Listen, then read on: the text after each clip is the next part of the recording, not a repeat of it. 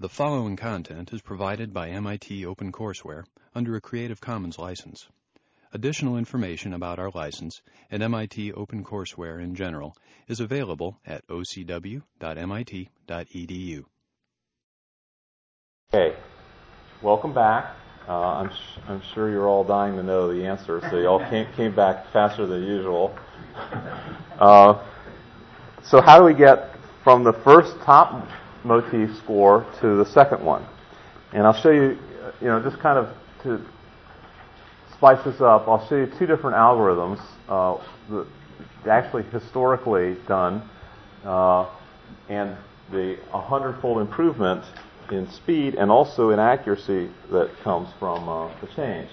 So the first way, and you're already, I can see, negatively predisposed to this, but if you look at the motif, the winner, if you will, the first time around, it has certain base positions which are particularly high information content. That is to say, they really dominate and they probably are critical to finding a motif. If you had a way of, say, knocking out one of those from the sequence, from all the sequences which contributed to this motif, then it would greatly reduce your chances that you would find it again. And so that's what we're going to do in slide 47, is we're just going to go through and pick on one of those bases and turn it from turn it into an X. And so an X doesn't really match any of the weight matrices, and so whenever you have a motif that overlaps it, it won't have a good score, and so you won't build up, you won't have this transition. The give sampler won't go in that direction. Now, this has a couple of disadvantages from a accuracy standpoint, in that there may be some motifs that you really like that that overlap the original motif slightly. And you'll miss those during this sampling. So an alternative way of looking for these sort of things, rather than taking the best, the continuous sampling in this X'd out version, instead, what you can do is maintain a list of all the motifs you found up to this point. In this case, we have just one. And now, we were using alinases to do this multi-sequence alignment by sampling. But now, as you're going along, building up initially a random motif, you compare it to the first winner. And you say, is this random motif, or this motif that's emerging out of this random process, does it look at all like the previous one? If it starts to look convincingly like the winner before, you know where it's going to go. It's just going to get more and more like that. So you might as well quit early. And so that's what you do, is now you haven't X'd out any particular base. All the information is there. You can take any kind of motif that expands, changes the columns, and so forth. And if you're building up towards a motif you've seen before, you can reject it. This process has the dual advantage of now allowing you to get overlapping motifs that might have a different enough column structure, a different enough weight matrix, or a slightly offset, so that it really is a different motif. You can find those. The algorithm that you're using to compare these we'll use a couple of times today. We'll call it comparase for comparing these consensus elements, or these weight matrices. And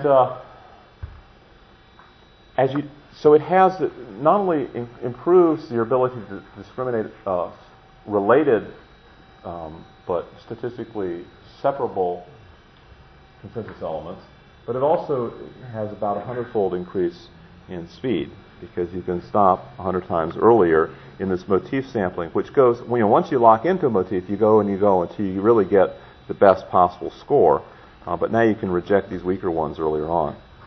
Now, you may have been wondering all along, you probably have an intuitive feeling for what the map score is, I'm going to take, and at the end of this, you're not going to be able to rederive this from first principles, because I'm not going to go into that depth. But I want to expose you to some of the terms that are involved in this maximal a posteriori score.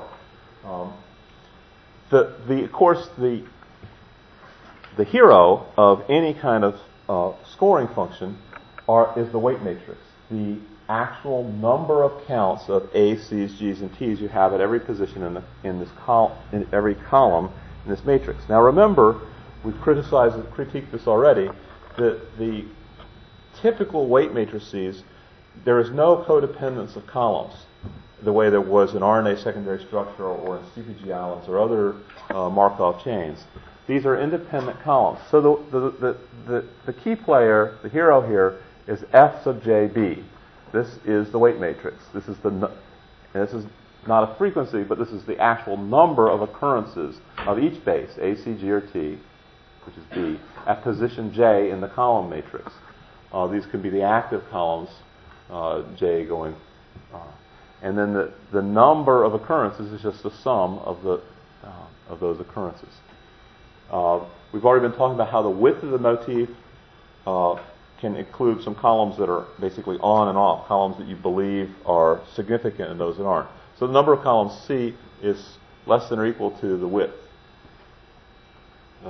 So, for example, when we were doing the GCN4 example, we had a width of 10, or might be at one point expand to the width of 11 with 10 active columns, C equal 10.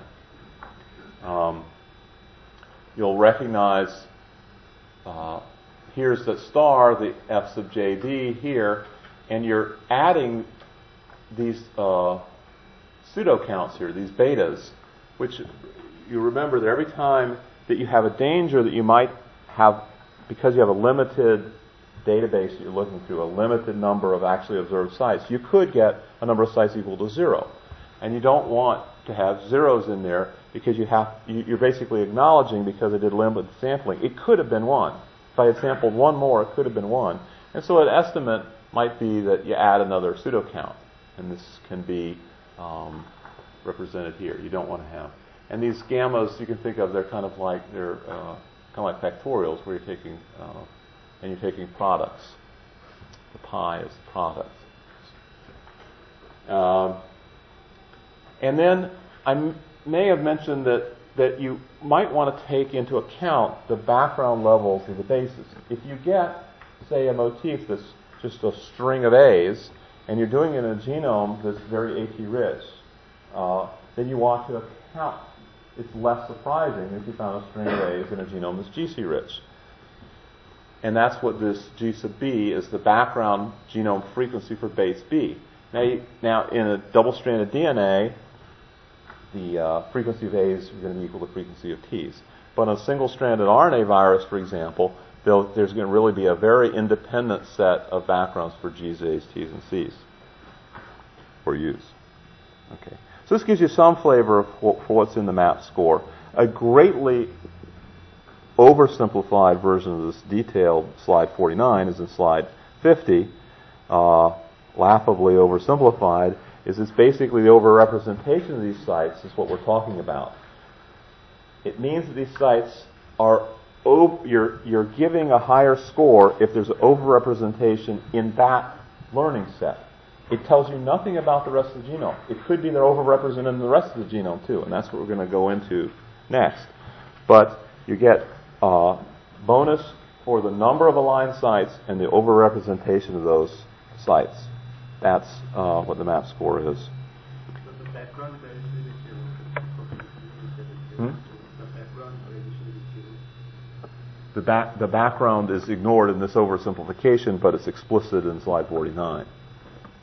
It's you really should ignore this, but and think more about the previous one. But the main point that I'm making is the overrepresentation is just half of the story. The other half is the specificity. In other words, if it's present in your learning set or your enriched set, you want to next ask, is it present in the rest of the genome? Because it's present, maybe that's what you mean by background. If it's present in the rest of the genome, then that's not great. And so what we're going to do is this is an example of running through, after you get the first motif, running through lots of other motifs. So the best motif of all, for a larger set than the ones we were looking at. We were looking at 7, but there's 116 of these amino acid biosyntheses. When you run through the whole thing, the top map score, the one that's most overrepresented, is this A-rich one. Now you want to ask, is that specific to the amino acid biosynthetic genes, or is it found all over the place? And we're going to get to that, how you measure that, in just a moment. The one we were kind of highlighting here is GCN4, is kind of modestly, this is not a ranked order list, it's kind of in random order. But we'll show how you can do the rank ordering as well, how you can order this. Okay, but you see all kinds of motifs, some that are stretched out, different compositions. So to evaluate motif significance, we have these 5 examples that we'll go through. There's the specificity that I've been talking about, and will be the subject of the next slide. That's what the little arrow means in slide 52 here. Group specificity. Is this specific to the group that you found by clustering, or is it all over the place? Functional enrichment. We talked about this a couple of times. Are the genes that you're finding in the cluster, or the genes that you're finding that this motif in front of, are they enriched by some fairly objective criteria? Is the motifs that you're finding in a particular position in the upstream elements? Is it a particular position in the promoters or enhancers? Does the motif that you found have interesting symmetry properties, as you might expect from proteins that bind as multimers? They might have inverted or tandem repeats, where the elements either point towards each other or in tandem. Is the motifs that you're finding, are they related in any way to motifs that were known before by more complicated biochemical and genetic assays? So the first one, the group specificity, in order to ask whether the motif you found in the small subset of the genome is present in the rest of the genome, we need a way of scanning. Now, when we introduced weight matrices in the multi-sequence alignment lecture, and we said we would put off the motif give sampling until today, we already introduced one really trivial way of scanning the genome, where you basically take the weight matrix, move it in each position, you do a simple sum. That's basically what this is. This is a simple sum, but we're taking log ratios of these counts. Again, the hero, the counts, just like the F sub BJ before, now it's N sub LB, slightly different nomenclature taken from different articles. But it's the same idea. This is the number of occurrences of base B at position L. This is the weight matrix as counts, not as frequencies. And in the denominator is the number of occurrences of the most common base. Now this could be B, or it could be some other one, but this is the most common one. This is going to tend to be larger than or equal to the N sub LB, which is the weight matrix. And you're going to sum over L over the length of the binding site. This was W in the previous one.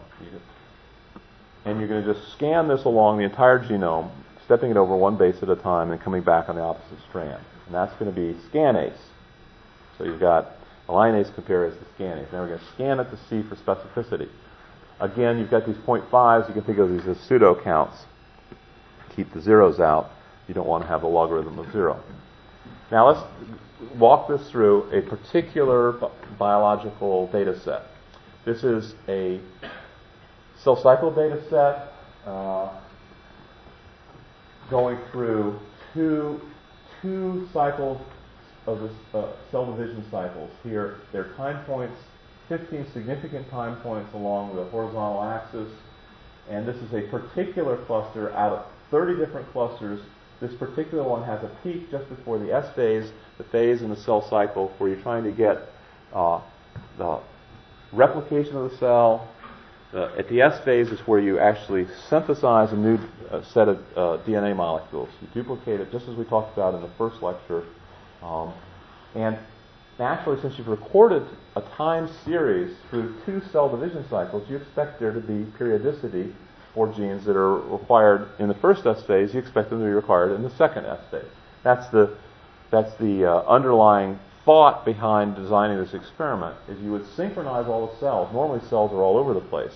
Some of them are in S, some of them are in M, which is where the metaphase chromosomes separate. But in this, you synchronize them all up. A method we'll talk about in just a moment. And then this is that diagram where we have the number of standard deviations from the mean. This is the normalized signal of the RNA expression on the vertical axis, and horizontal axis is this time series, categorically described as G1, GAP1, synthesis, GAP2, metaphase, mitosis, and so on. Now, what do we learn from this particular cluster? This cluster has 186 genes in it. That means the RNAs for those 186 genes were in a nice envelope. It doesn't mean that there's strictly couldn't be 185, 187. There may be some outliers on the edges. But that's the number that we're going to be doing these calculations for. The ways we're going to evaluate it is first whether the functional categories make sense. Is there an enrichment for a particular functional category? You may have already, those biologists among you may have already had a hypothesis of what functional categories should be enriched. If this is going to peak, if these are the RNAs are going to peak just before S stage, just before you need them for DNA synthesis, maybe these can encode genes are involved, gene products involved in DNA synthesis. Sure enough, that's the most striking observation, is that in this database, this MIPS database of functional categories, you have 82 genes that are described as involved in DNA synthesis, and of this cluster that are co-expressed at peak at S, you have an overlap of 23 with that. And that may not sound like a huge overlap to you, but it's very statistically significant. It's 10 to the minus 16th is the probability of that occurring at random. Out of the 6,000 or so yeast genes, having this overlap of 23 is very significant. So that's the first, and we'll in just a moment show how we did that calculation. But that's your first test. There is a functional category enrichment. Next, you find the motifs. You use the linase, you go through, you find the top motif, it's MCB. You go and you find the very close second highest motif, it's SCB. These are not chosen by hand. This is all done algorithmically. The only input, there's no literature input except for checking these functional categories. For the finding the motifs, it's just the microarray data and the sequence upstream from the genes that come out of this cluster. That's how these were found. Now, they happen to have names, MCB and SCB. We could have just called them X and Y, but these names do mean that the compare score to something that was in the literature is good, but the very profound accomplishment of this is that now, unlike the literature where it's rather challenging to find the connection from a conclusion like this motif is likely to regulate this gene, is likely to be enriched in this class of genes. Here, it's directly traceable. You can see the logic that connects this motif MCB to this cluster via Gibbs' algorithm, and this cluster is traceable back to the RNA profiles on the microarray. This is all a very simple, comprehensive study. But now you want to ask, is this motif, we know that it's got a high map score, it's highly enriched, it's highly unlikely that a motif this strong would have occurred in this size cluster of genes. But what you want to ask is it specific? This is the thing we've been putting off for a little while. Is it specific? And if you look at the 30 clusters, when you cluster this whole set of genes that vary during the cell cycle into 30 envelopes, this particular one, envelope number 2, cluster number 2, which is displayed in the upper left, down in the lower left, you can see that all the MCB motifs, almost all of them, are found in cluster 2 when you use scanase, and very few of them are found in the rest of the genome. Similarly, for the second most impressive motif by a linase map score is SCB, and it's also specific to cluster 2. The fact that you're seeing this non-random enrichment for functional category, this non-random enrichment for a motif, this non-random specificity of that motif and a second motif, kind of tells you that everything's working, that your RNA data collection is working, which you may spend a lot of money to get to this point. You should be so gratified that And the clustering is working, and the motif finding and specificity scores, all this is working. It doesn't mean that it's absolutely perfectly tuned and everything, but it's giving you feedback that you're taking a step in the right direction. Similarly, the position of this motif in the promoter is non-random. You see this little spike that's coming up just before it could be the transcription or translation start. In this case, the ATG is the translation start, and it's non-random. How do we measure each of these things? How do we get this? Well, before we get that, I'll give you two more examples. Same format, just to show you that you get different motifs when you go to different clusters. Two more clusters. The next one is also periodic. It has a peak now slightly shifted to the right from the previous periodic function, and it repeats it at exactly the same periodicity as if they're part of the same periodic function, which is exactly how the experiment was designed. The difference between this and the previous one is now that the two top motifs are not previously known motifs. It doesn't mean they're any worse, but they're new ones.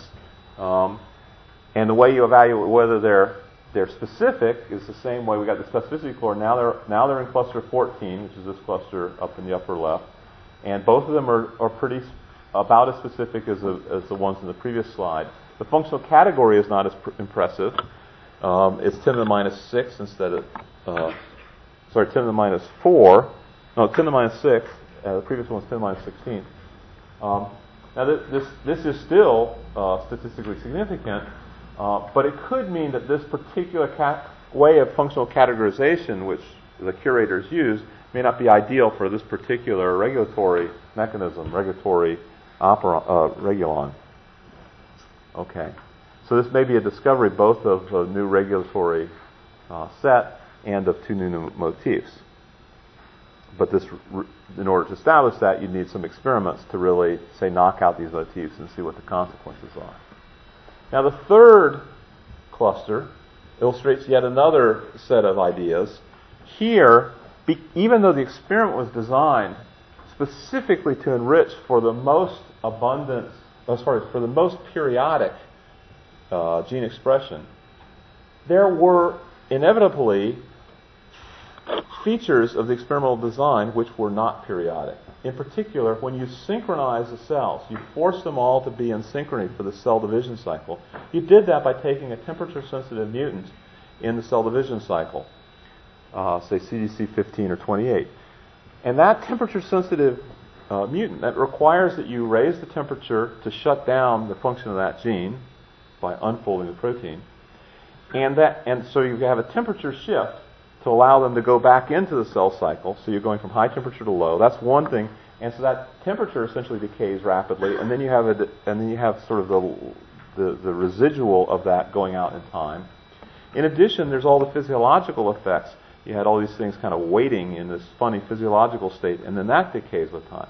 So that's not cyclic. That perturbation is sort of linear or decay. And sure enough, you find examples of clusters which are not periodic. This one peaks sort of in the second cell cycle, but not in the corresponding point of the first cell cycle. And in fact, most of the 30 clusters, when you divide this up into 30, the entire expression space up into 30, are like this. They're not periodic. But that's okay, because what you're looking for is clustering, as if these were different conditions or different time points. It doesn't matter. What it is they are co-expressed. They're going up and down together, possibly during serendipitous factors. But you can still apply the same criteria for asking whether you're impressed with this cluster or not. Does it have enrichment for a functional category in the upper left-hand part of slide 56? And wow, it really does. This is the most impressive one of all 30 clusters. It has a probability of 10 to the minus 54 that you would find this degree of overlap between the functional category. Think of this as a Venn diagram of overlapping circles. The overlap between the class of ribosomal proteins and the class of this particular cluster, which is not periodic, is amazingly significant. In addition, you find two motifs. The top two motifs are highly enriched. That's what the Schneider information content logo means. and it's highly specific. That's what the bottom line means, is that it's present in cluster 1 and very little in any of the other clusters by scanase using the motif matrix. Okay, so these are 3 clusters, each is a different story. The first one was 2 known motifs, the second was 2 unknown motifs, and possibly a new functional category. The third one is a whopping match to a functional category, 1 known, 1 unknown motif, and the whole thing non-periodic, even though the experimental design is periodic. So now we've shown that you can quantitate all these things that are often casually treated in the discussion section of biological papers. Here they've all been treated quantitatively. But how did we do that? What is the algorithm behind each of these things? We won't talk about how we measure periodicity, but you can imagine you can measure periodicity, and we have. You can ask specificity. How did we measure the specificity and the functional assignments? Turns out that's almost the same statistical function we use for those 2 things. Functional assignments, group specificity. Positional bias is a different one. And compares we can use not only for looking for previous motifs, as we did in the alignase algorithm itself, and as we want to look through databases of motifs, we can also look as the motif looks symmetry on itself. So this is how we do each of these. We have a choice when we ask whether the intersection of 2 subsets of all of the possible genes, let's say our cluster and a functional category, or a cluster and all the best hits with scanase, if those overlap in a significant way, we can think of that as sampling from a population. The question is, are we sampling with replacement or without replacement? It's an easy thing to get confused about, and I urge you to just kind of look back at the definitions of these offline. But there actually was a mistake was made in the literature by an author who should have known better because he got it right the first time and wrong the second time. But the correct use, and in fact in widespread use, is the hypergeometric, because we are actually here sampling without replacement. When you do that, the 2 subsets of the big set is N, and the 2 subsets are S1 and S2. You have these combinatoric, the simple combinatoric, where you have S1 choose X, where X is the intersection between the 2 sets, and this will be much clearer in the next slide, where we have a kind of a diagram to go with it. But this is the chance of getting exactly X. And in the next slide, we're going to show how we need to consider the possibility that it could be X or larger. Now, so this is the diagram. N is the total number of genes in yeast, about somewhere upwards of 6,000. And then the subset 1 might be the number of genes in the cluster that you got out of your microarray experiment. And S2 is the number of genes found in the functional category, which is the MIPS database. How surprised are we that we found X as the intersection between those 2 sets? Well, let's say X were 1, and the 2 sets were about 100 each. That's not too surprising, right? But that hypergeometric formula, if you plug in 1, it's very surprising. You got exactly 1, okay? But the reason is because it could have been bigger than, we're saying that it's significant that they overlap that much. Well, if it's 1, we have to consider 1 or greater, because we're basically saying it could be 1 or greater. And so that what you have to do is do a sum from 1 up. And what you'll find is that that's, very likely. Not surprising. On the other hand, if we had a very significant overlap of between these 2, then the hypothesis that you have that these 2 are very related, in other words, that you've got an enrichment, that your cluster is enriched for this functional category, because you've got, say, 100 in S1 and 100 in S2, and the overlap is 99, then you would have been surprised by 99, and you would have been surprised by 100. But both 99 and 100 together are still very rare, and so you're surprised, okay? And so the sum has to go from whatever you've got on up, and that's what this is. And that's easy to forget, too. People might just say, oh, this particular intersection is surprising. So you have to have that sum. And now, I'm going to go from slide 59 to 60, and there's going to be relatively, graphically, very little difference, but it's a radically different thing that we're doing. Now we're doing group specificity score. This is the motif you found in the cluster S1. You look through S1, you found a linease found you a motif. Now you want to ask whether that's specific or not. So you search through the entire genome, and you take top 100 matches, and those are upstream of the genes in S2, subset 2. If there's a huge overlap of S1 and S2, we'll call X, then you're going to be surprised. And so again, you take the sum over this hypergeometric distribution, and if that's a small number, small probability, then that's a measure of how surprised you are. Okay, so if that's 10 to the minus 6, then you're very surprised. Now those were hypergeometric, but positional bias, now it is binomial. Okay, and you should be able to remember the binomial is this combinatoric term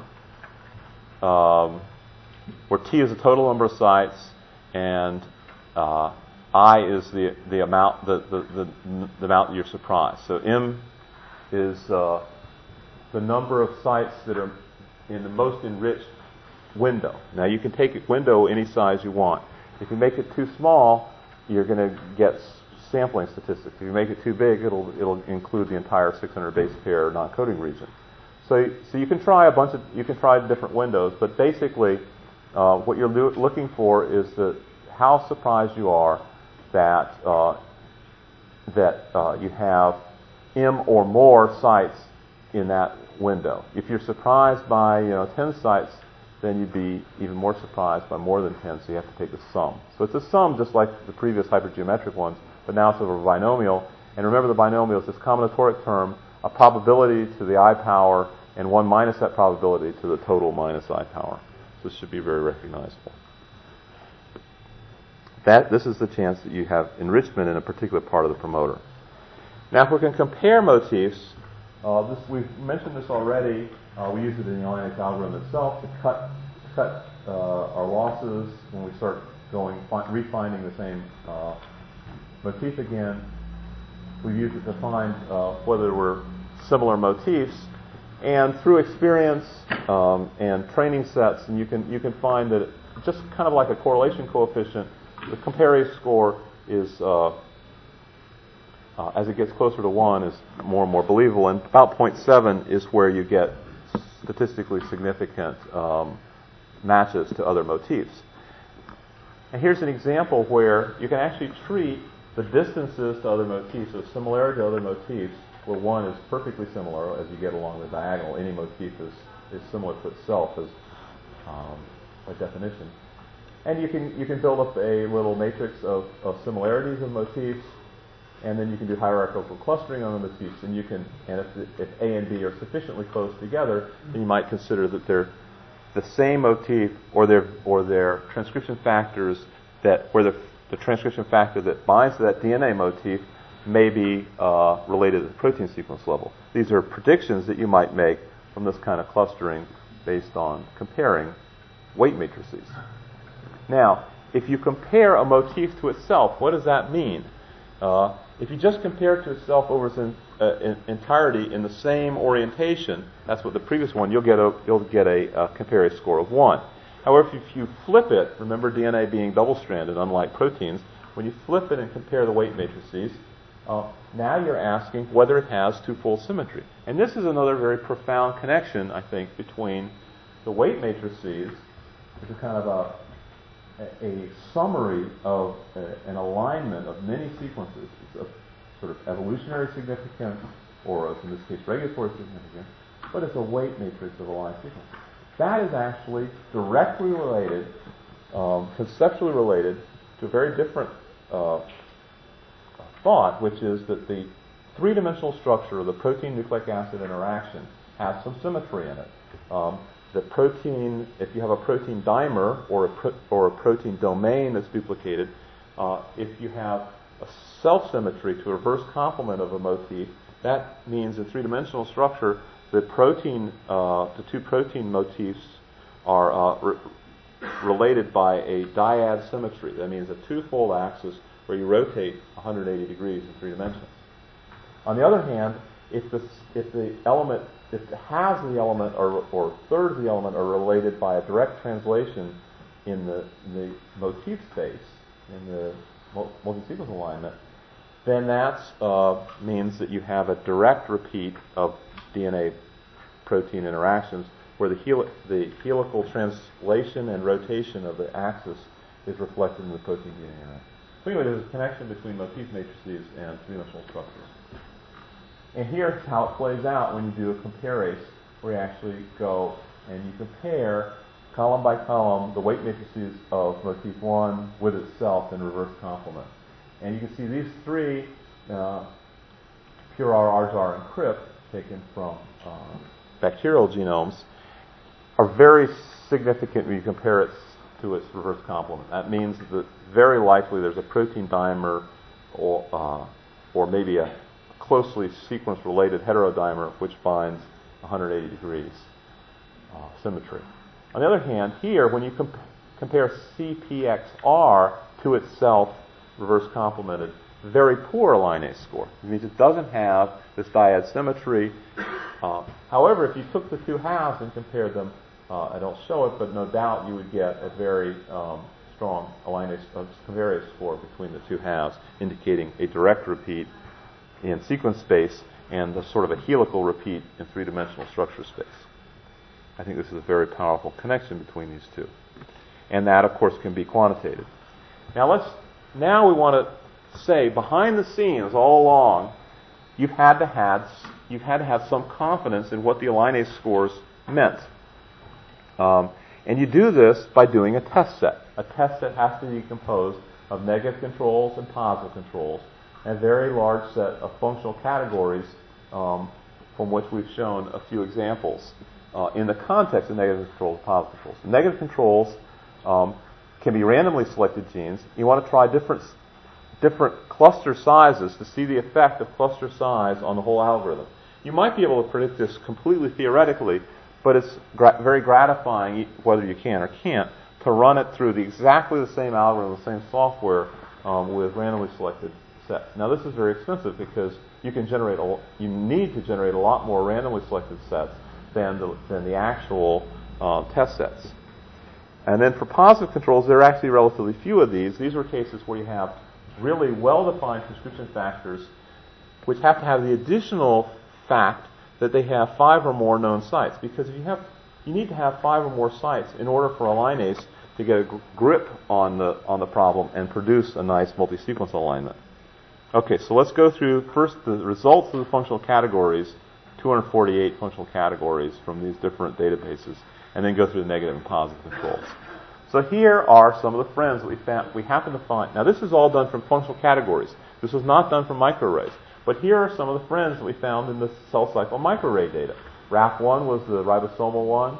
GCN4 we've seen before. And MCB was the one that was in the S phase. Now, and you can see these have been ranked. Remember, so you could rank them by 3 different methods. By the MAP score, which is the unlikeliness of finding this good an information content motif in the learning set. It doesn't tell you about specificity. That's the next column to the right. There's MAP, the specificity score, which means that it's present in that functional category and not in lots of other parts of the genome. And then remember that was done by the intersecting Venn diagram hypergeometric. And then the positional bias, that was the binomial, is how non-randomly positioned is it in the promoters. And so this is ranked by the specificity, and you can see RAF1 is very specific to that particular functional category. Now let's rank them by positional bias. You get a very different story. The ones that were on the top of the previous one are off the chart here. MCB just barely makes it as number 14. And this A-rich sequence logo, which you might think is something that is all over the place, and in fact it is. It has a pretty poor specificity score, has a high MAP score. Its positional bias is astronomical. It is found in a particular place in many promoters throughout the genome. So this is This is the way that you quantitate each of these three things: the non-randomness in a learning set, the specificity for that set, and the positional bias within promoters in general. So what are the negative controls here? Clusters of size 20, 40, 60, 80, and 100 open reading frames, meaning genes for which you might have functional categories. And this allows you to calibrate the false positive rates. And what you do is you're looking for, we could use any criteria here. We said that a map score might on average be 0 if it's random, but if we go up above 10, we'll get a higher enrichment. Specificity score of 10 to the minus 5 or lower, meaning, and then we apply these two criteria to the functional categories and to the random controls, and the functional categories is gratifyingly higher than the random controls, and so we can say that about half of the functional category runs are likely to be real motifs. Of these, about half of those are known, and so the rest are probably new discovered motifs and new discovered regulons, regulatory connected genes. Now the positive controls, as I said, are harder to come by. There are 29 transcription factors. These are incompletely curated. One of the boons that will come from this sort of systematic analysis of microarray data and functional categories will be a lot of new positive controls, but until we get them, we can't use them. So this is what one can use right now. And in 21 out of 29 cases, an appropriate motif, meaning you have to basically rerun a linase because you can't really use the weight matrices from the literature. They were derived by a slightly different method. But you can use those to prime a linase. It's a trivial thing for a linase to now derive a weight matrix. And then you compare it to weight matrices that come out of the tests. And 21 out of 29 work. And of the 8, the difference between these two is 8, and of those 8, 5 were actually an appropriate functional category. So you can, depending on how you interpret these two facts, you can say the false negative rate is 10 to 30%. Not great, but neither the positive control set nor the algorithm are perfect here. Now, where do we go from here?